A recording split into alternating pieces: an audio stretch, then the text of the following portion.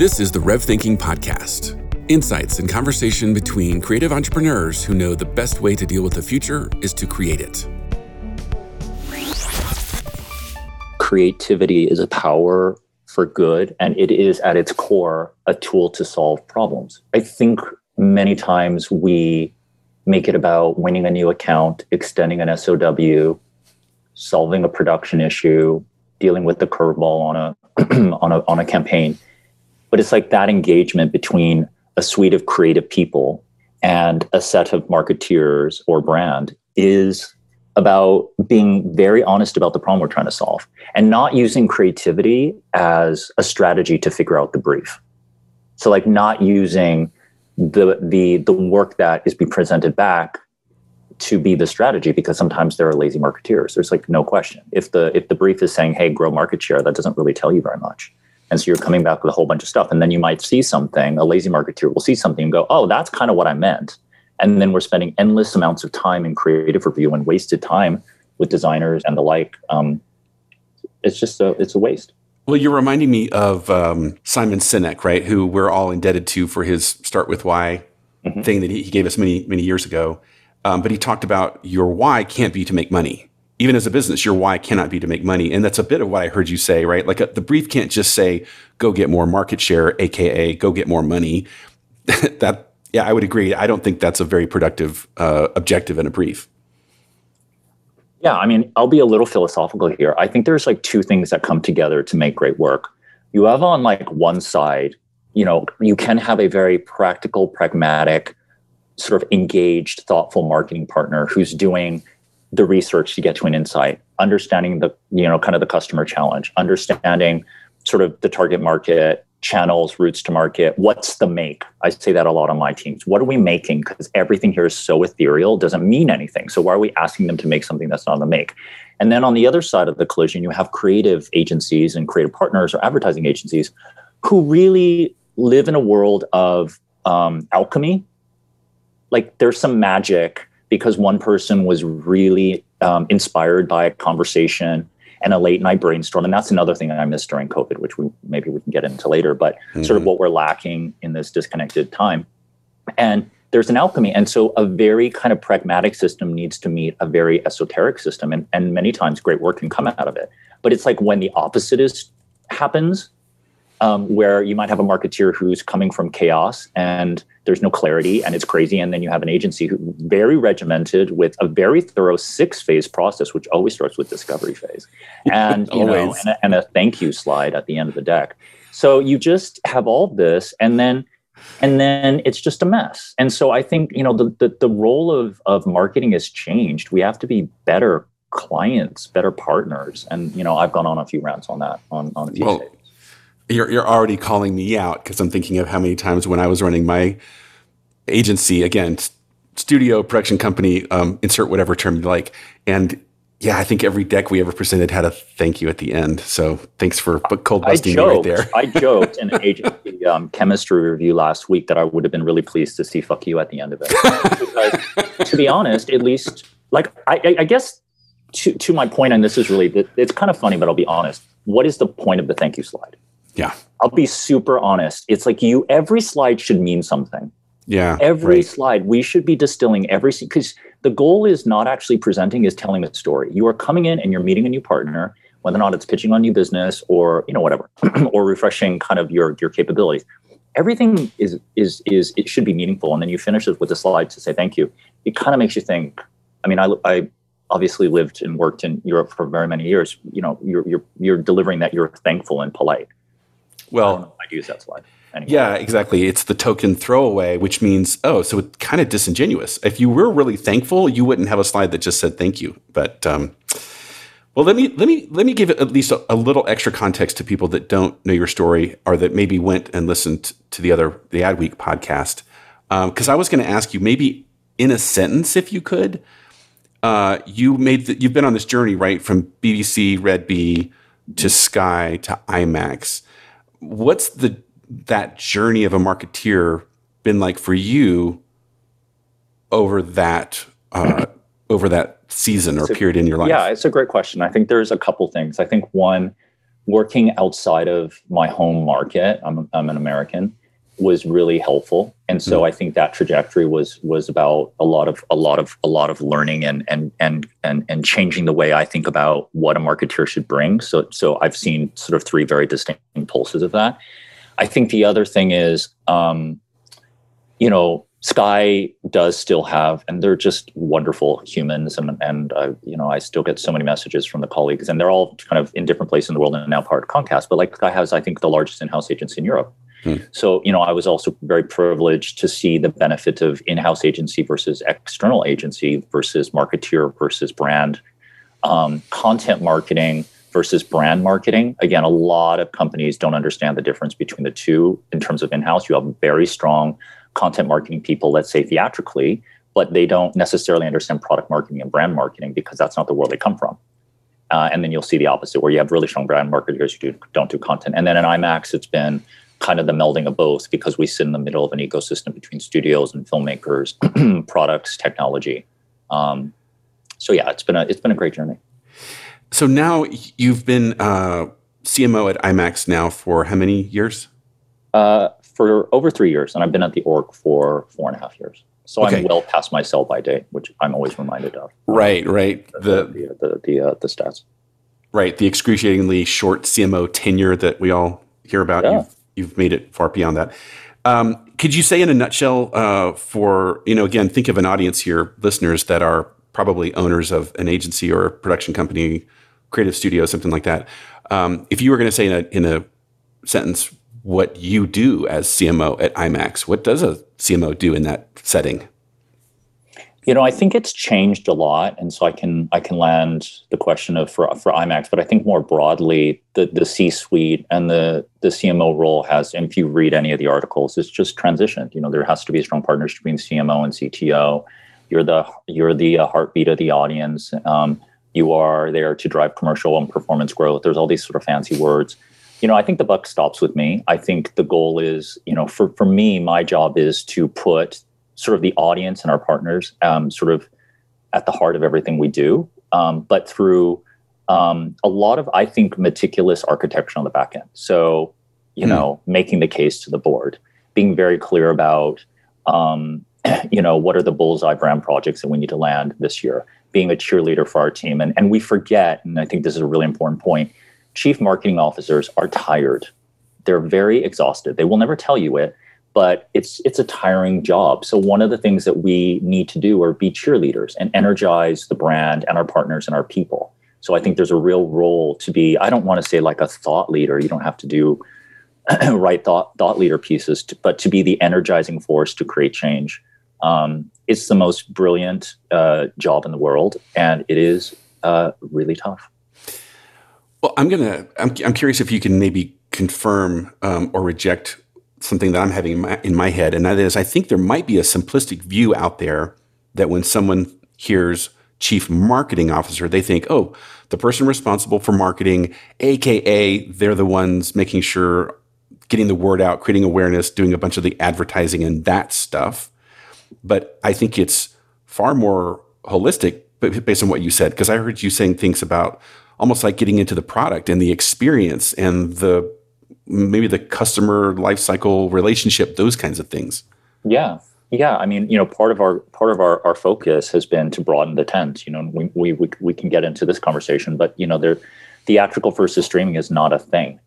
For us, we've had record-breaking results. We're really happy and excited when fans around the world, and we're in 85 countries, over 1,600 locations, feel safe to go to the theater to get a very specific presentation of something we do in partnership with studio and with filmmaker, that we have to have the product represent kind of the reality on the ground in a post-COVID world, as well as broadening the tent. So if we need to broaden the tent in exhibition, it means products. Like we've been doing more live music in a really unique way that's really, really bespoke to us. So we've been working with folks like Kanye to do specialty events that speak to his fandom and to do it in a way that only we can. And if the CMO is not part of that conversation, then you're just doing advertising. So just to touch on that real quick, because I know we're going to kind of go back high again, but specifically when I think about streaming, I bet a lot of people are like, oh, IMAX must hate streaming because that's taking people out of your theater and I'm watching whatever on my phone. But you just said, no, there's actually there's a current solve and a future for streaming at IMAX.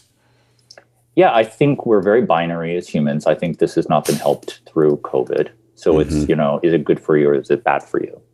I don't think there's an answer to that. Streaming is a fantastic tool to deliver convenience and value and choice. I came from that world. I understand the complementary basis that both those things offer. And for us, we have sort of the most premium super fans. So they're going to movies 2 or 3 times, watching them over and over again, and they're enjoying them at home. They're not choosing one or the other. There is a target audience who chooses to perhaps choose home for whatever reason. It could be health and safety. It could be convenience. It could be a younger family. And that's great. And I personally, I'm not speaking for IMAX, I'm very happy that there are products and services, but our goal is to tap into that fandom, which means we get sellouts on the moment we put out tickets on something like The Batman. And, I can't talk about movies that much. And many times, because I'm lucky enough, I do sometimes feel like a dead inside marketeer where I'm like, I don't get as excited anymore on everything. That was being a little honest. But, there have been some movies this year that I've been able to preview where I just can't stop smiling. I cannot tell you how excited I am for someone who is a core fan of Batman, as a hypothetical example, to lose their mind when they get to experience it in kind of pitch perfect presentation, which we're working towards. It's just the coolest thing. And it will be, I'm sure, available on home like many other things will be down the road. And, that'll be great. But it's not binary.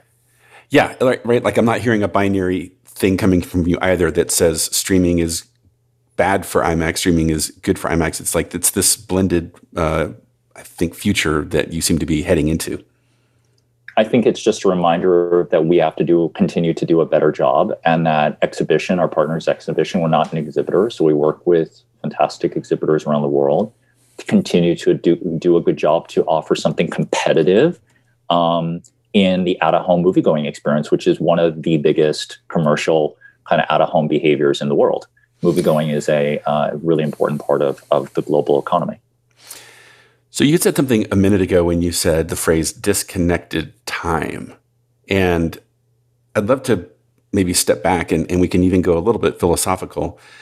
The question I have in my head is, how do you think the state of the world, I mean, that's going pretty high, is affecting maybe not just our industry, but us as humans and as creatives?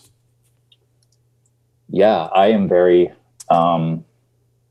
philosophical about this because I do feel that we don't really know the emotional and psychological effects of COVID. I went on a rant the other day, I think it was in a meeting, where I talked about sacrifice. And I feel like the last 2 years have been a story of sacrifice for people.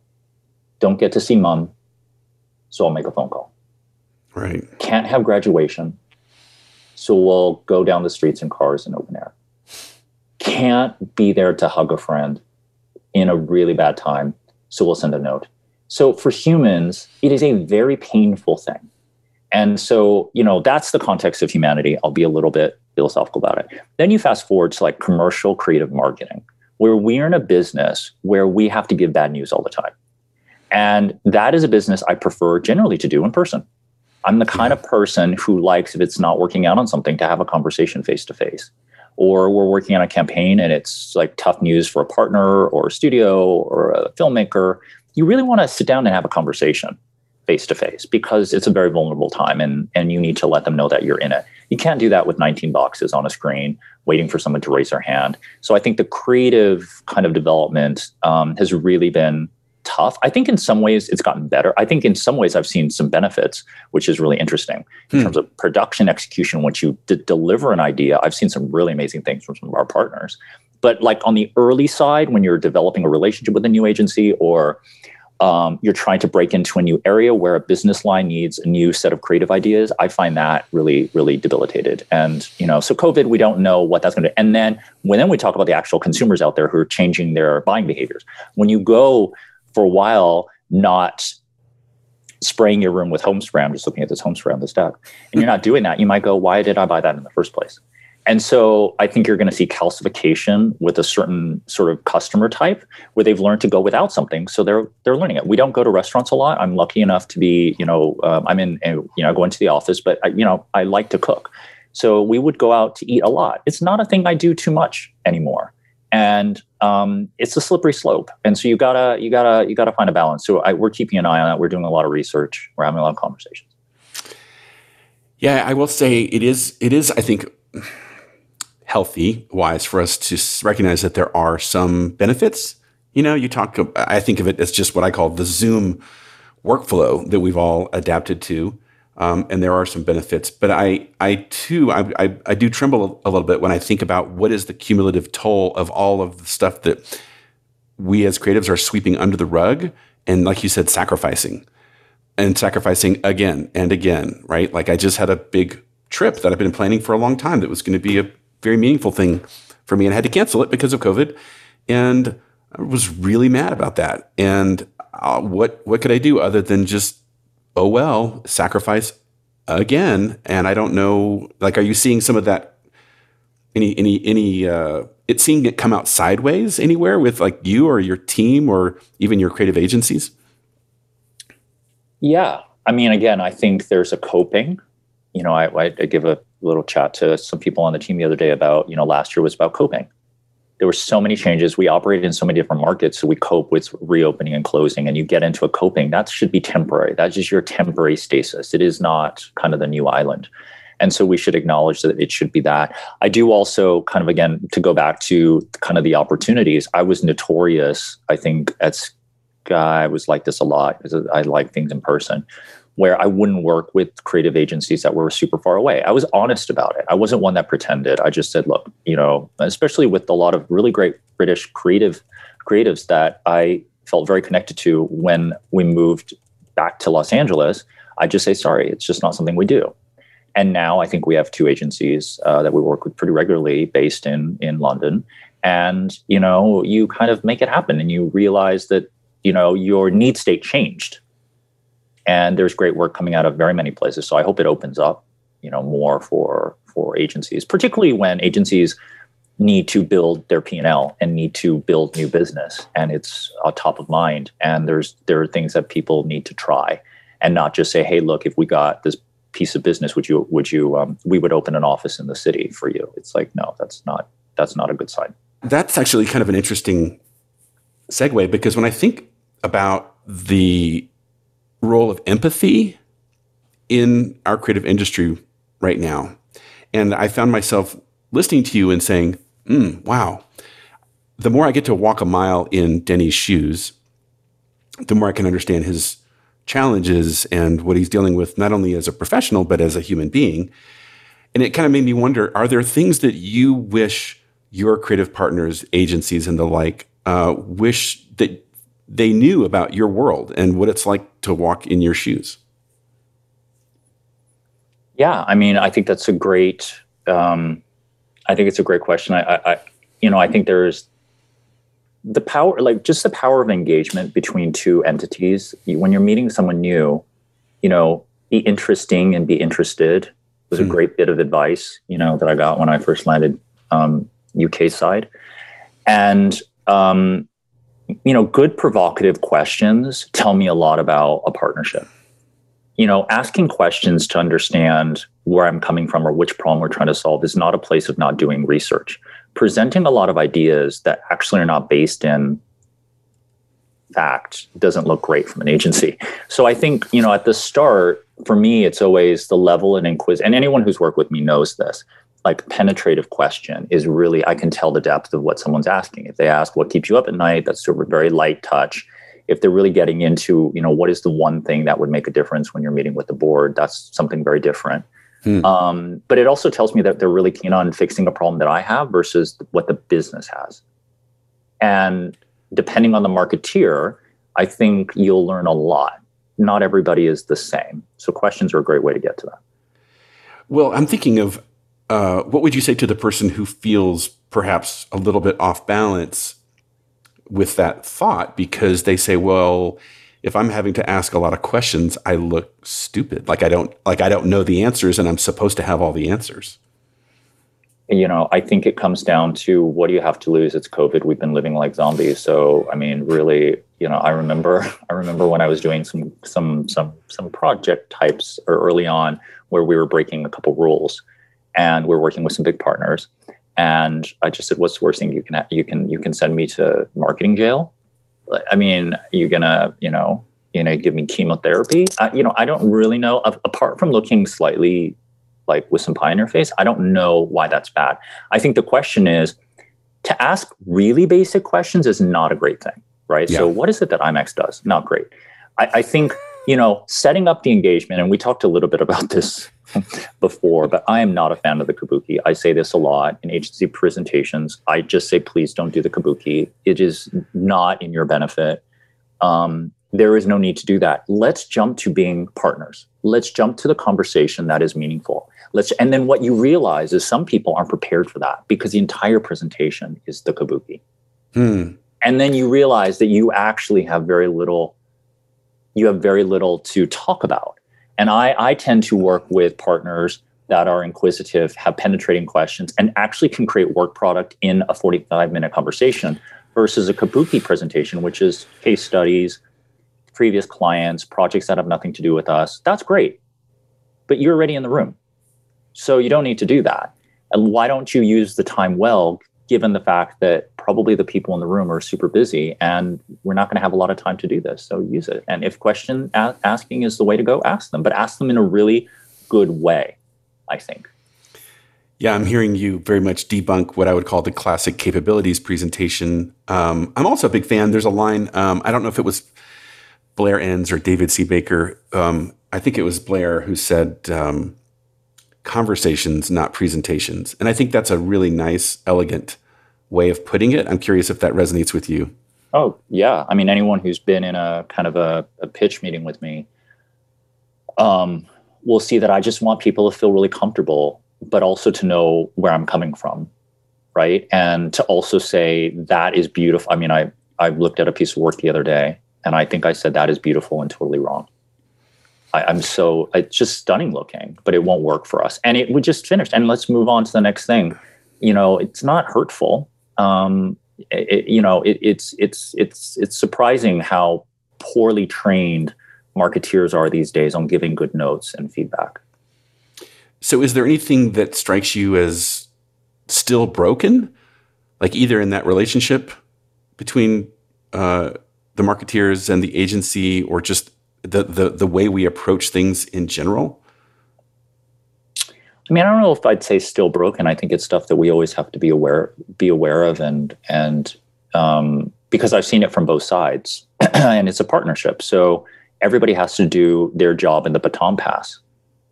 And so the person that's looking to create work that solves a problem needs to be prepared.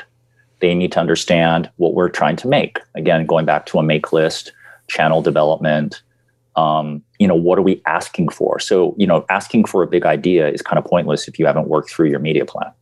If it doesn't translate to a TV ad, or you're doing something in social, the agency can't really base their idea into anything. So I think there's a lot of work that needs to be done on that side, and then there needs to be done, kind of work done on the other side to be very clear about, challenging the status quo. I mean, anytime you're looking for an agency to come in and shake things up, it kind of means what we've been doing hasn't been working. So in its simplicity, you kind of want to be curious about what hasn't worked and why. It gives you, the 10-meter head start, towards where you need to go. Well, when I hear that, I think if I was an agency invited into the room, we're not presenting, we're hopefully having a conversation, that I should instantly flip from like stop selling and just start helping, for starters. Like, I'm in the room, I don't need to sell you, right? Mm-hmm. And then it sounds like there's a relationship. It's just going to take time of asking really good questions and getting to know you as a human being, and getting to know, obviously, the business to gain an appreciation. But also, it's funny how I would be a little nervous to ask a question like, hey, we're here, so obviously something's not working, or you feel it could be working a lot better. There's an opportunity that you're not quite grasping or seizing. But that's a kind of a gutsy entree into a conversation to say, hey, we're here because on some level you guys think you're blowing it. So it's funny because, we're all humans and we're all just people.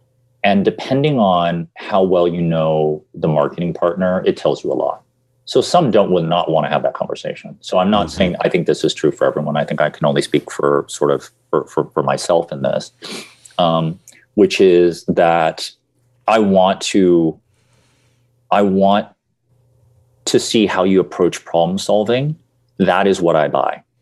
It isn't the execution. That is just the way I have always been trained. I have problems, different types of commercial and customer challenges. And my job is to find good partners, internal teams to make it happen, but also partners externally that get how I work. And I think if we were joined by a couple people that you and I both know who've worked with me for probably 20 years, they would tell you that it is wholly based on a lot of trust. He is very honest. He needs help. When he needs help, he's very clear.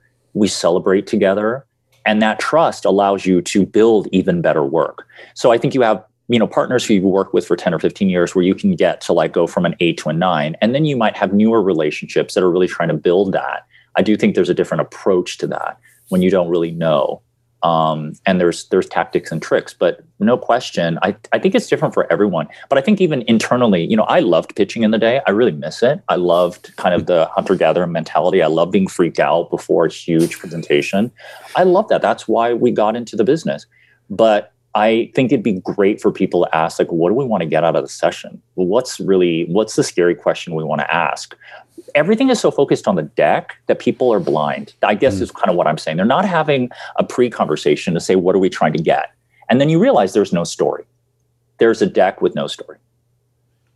Well, you said an interesting word back in that section of the conversation there several times. You said problem in contrast to the word project. And I'm curious to get your thoughts on this because in my world, I work with a lot of shops that call themselves studios and production companies, and I'm always encouraging them to be more agency-esque, right? And what I find is a lot of people think it's about doing the project, and I'm always encouraging them, no, solve the problem. And when you were going through that conversation there, I really heard you getting specific about that. Like, I have a problem. It's not a project. I don't need someone to execute. That is a much easier solve. Is that something you would agree with, yay or nay? Yes. And I would add, I think projects happen out of existing relationships and problem conversations happen, but they're better with new relationships. So I think there will always be projects, right? So we have this, we want to execute on this. There's a project. This is what it looks like. And it's probably someone we trust. So we're now getting into executing well. If it's an early relationship, I do think the ability for, and we can talk about this offline because it's a very hilarious thing about what we name things, agency, hybrid production company. Like, I can't even tell you right now anymore, because that when people present that slide to me, I want to die a slow death. I find it really funny and really sweet, particularly with mid-size agencies that are not kind of tier one. We had worked with Shia Day on our last sort of big above the line campaign. And so when you're talking about agencies that are a little smaller than that, they're like, we're a hybrid, decentralized thought think tank with production facilities and strategy born at the heart. So I kind of think, do you think that works? Like, do you think any of us go, wow, thank you? I don't know why. It just makes me laugh. Actually, I just laugh. I smile about it because I think someone really feels good about it. And I just think, I don't know why you're doing that. If you're helping me try to...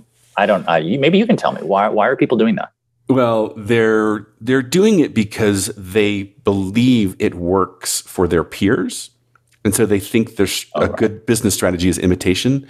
So Right. So an agency might look at another agency and say, well, they talk that way and they seem to have a great client list and a great body of work. So we'll kind of take that about us statement and swap out collaborative for passionate and change storytelling to integrated. And, apparently it works for everybody else. And I would agree with you.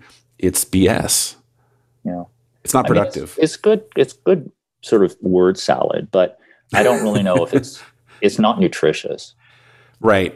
And I think it's funny because as you remembered the statement that this agency presented, the one word to me that strikes me as the most offensive is the word "a" instead of "the." Mm-hmm. Because if I was going to come in and talk to you and say, "Hey, this is who we are and what we do," I would damn well make sure that that sentence that is on a big slide says we are the. Because whenever we say we are a, we're just immediately saying, well, we're like it. We're one of many, whatever those things are out there. And then we're going to follow it with a word salad. And I don't think it inspires confidence right off the bat.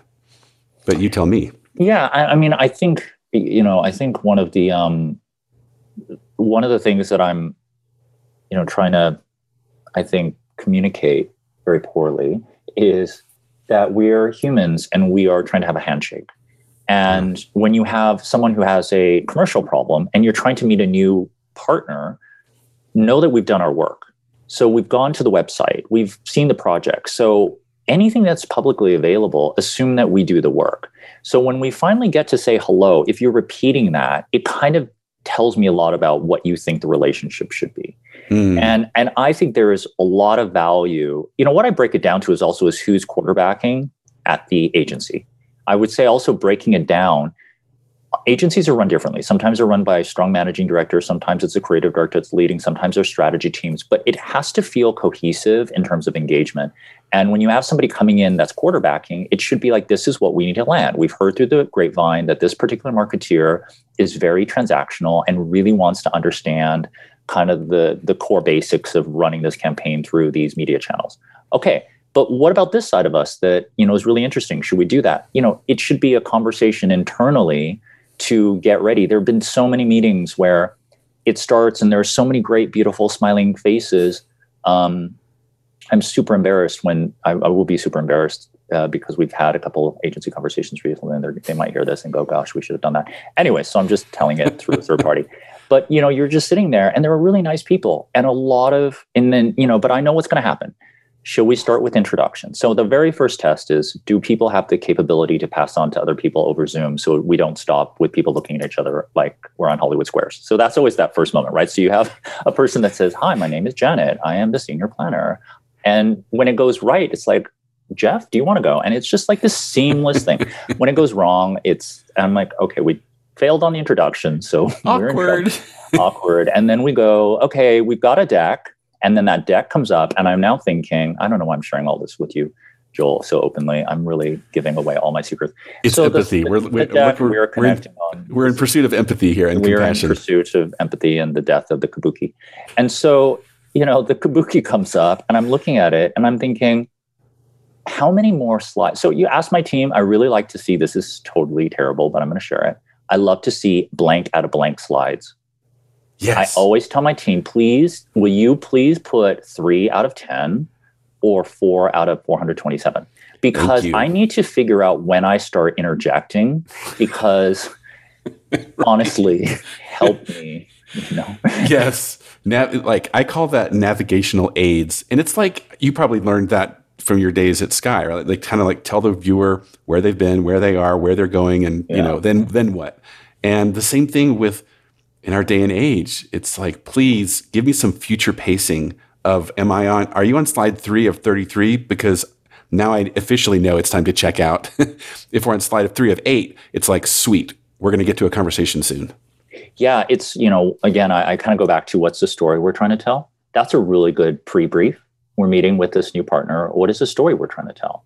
And one of the things that, again, very old school trick, but I really like the ABCDs of presentations and storytelling, which is sort of to break it apart very quickly, because you can do this in 5 seconds with anyone who's leading the presentation. If one of my marketing people is presenting to me, please do the ABCDs, which is A, attention grabbing headline.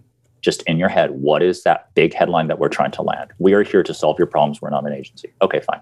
Like, what's the New York Times headline? B is benefits, which is what is the benefit to sit through this 1 hour? How or us winning the account? C is creds, which is why you deserve to be in the room. So in a line, you can say, we've worked with theatrical partners for over 20 years, and we think we're uniquely positioned. That's it. C. And then D is direction of travel, what you said.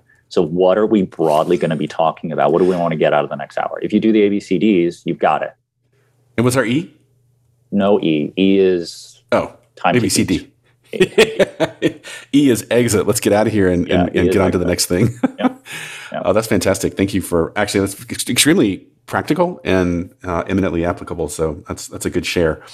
I was going to see if we could maybe transition a bit here, and I don't want to call it a lightning round, but you and I had a conversation a few months ago, and you dropped a few really interesting nuggets and wisdom bombs on me. And I thought, oh my gosh, it'd be so fun to come back and get a few thoughts on some of those things that you said.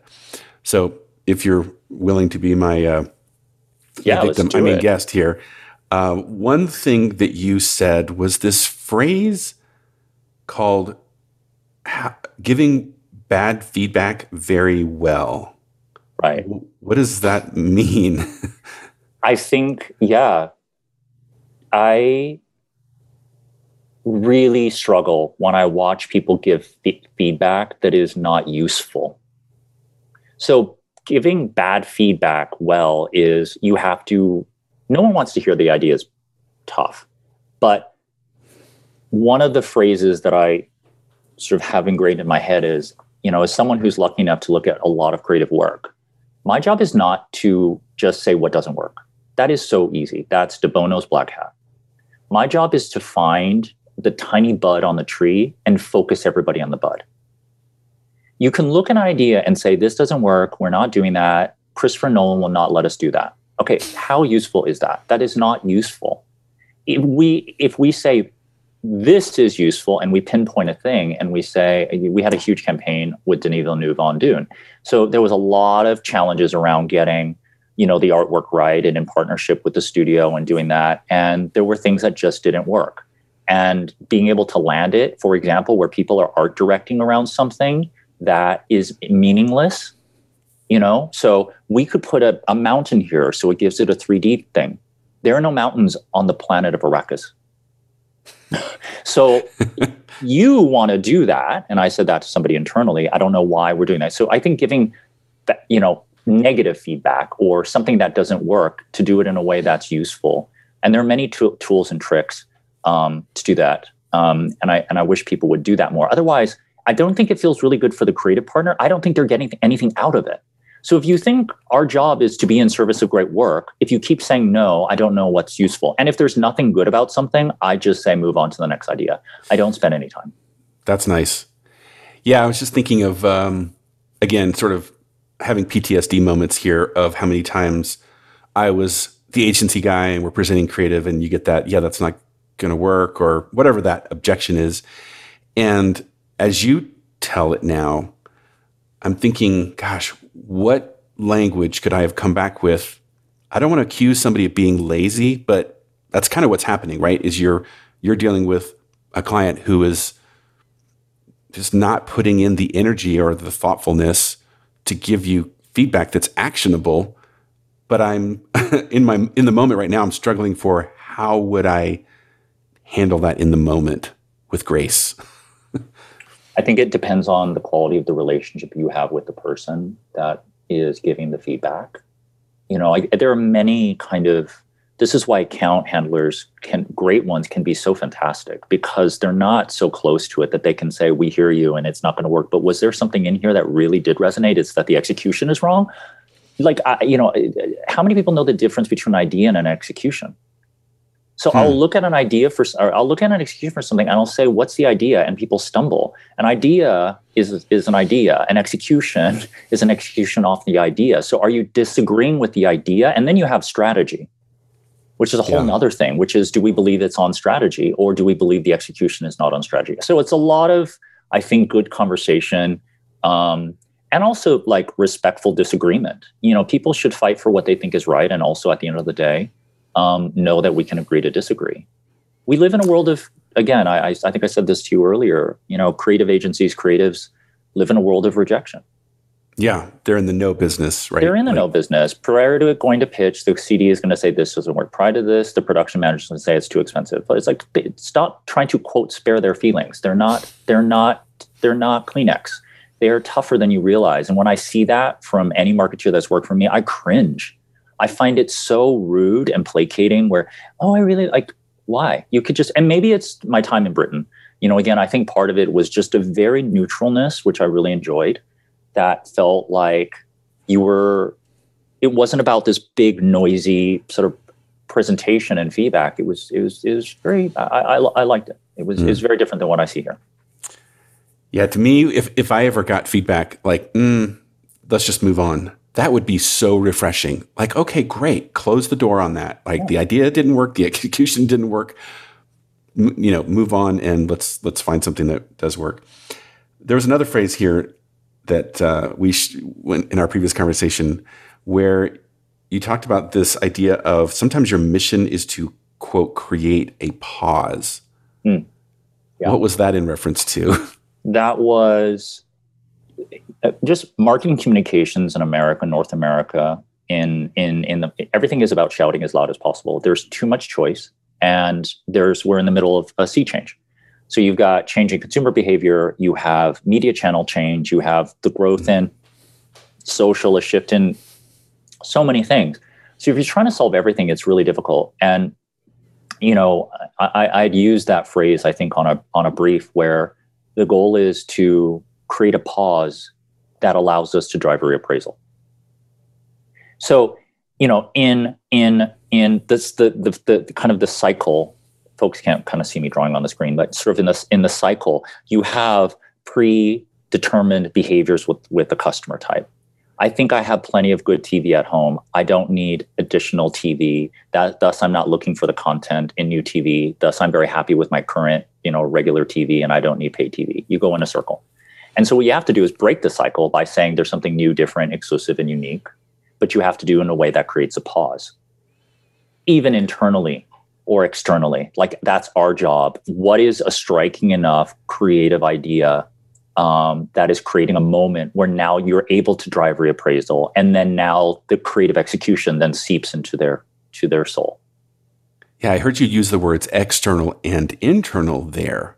What did you mean by internal? Well, I think it's also, I think many companies right now, many brand teams, many marketing teams are taxed. So they feel very transactional. And so they feel like they've got a lot of briefs that they got to move. We've got a lot of challenges globally with talent, post the great reshuffle or whatever we're calling it this year. And so, if you don't create a pause on internal teams to go, whoa, is this going to work? Why do we think this is going to work? You're not able to create a pause to get to great work. I've been lucky enough, I think, in my career to have seen incredible work happen. And I know the magic that happened early on to get to that. And so I have kind of a recipe of pause, challenging conversation. I've seen all of that. I've been lucky enough to be kind of a viewer in that. So I try to recreate that wherever possible. So pause is definitely a tool. Now you've mentioned the concept of the brief multiple times, right, throughout the conversation. And I'm just curious for your perspective, because there were some things that you said in our previous conversation about briefs, and it made me wonder, do we, and I'm going to maybe say collectively Americans, do we suck at the brief? I mean, a brief is a tool to an end. So it is as good or as bad as it needs to be. I think briefs come in all shapes and sizes. I had a call this morning where I interrogated marketing strategy, creative strategy, commercial strategy. And I felt like the person, hopefully they're not listening to this right now, head kind of exploded because they felt really sort of thrown. challenged. I'm like, that's a creative strategy. That's not a marketing strategy. And, it's really obvious to me because I know the difference between kind of the baton pass between a brief that is a marketing brief and then a brief that is a creative brief. If you've never worked in kind of good holistic environments, you realize that some marketeers are using creative briefs from agencies as their briefs. And then some internal agencies are writing marketing briefs because the marketing person, so it's very confusing. From a CMO's perspective, I think a brief is simply a very quick shorthand of what we're trying to achieve. And it's an early roadmap. And then you break up the brief into very many things. You have different briefs for different reasons. I was lucky enough to be a part of a team at Sky where we were at the heart of all the sort of the central briefing process between creatives and marketeers. And, a brief that has an objective that says, make this title unmissable is not really useful to a creative team.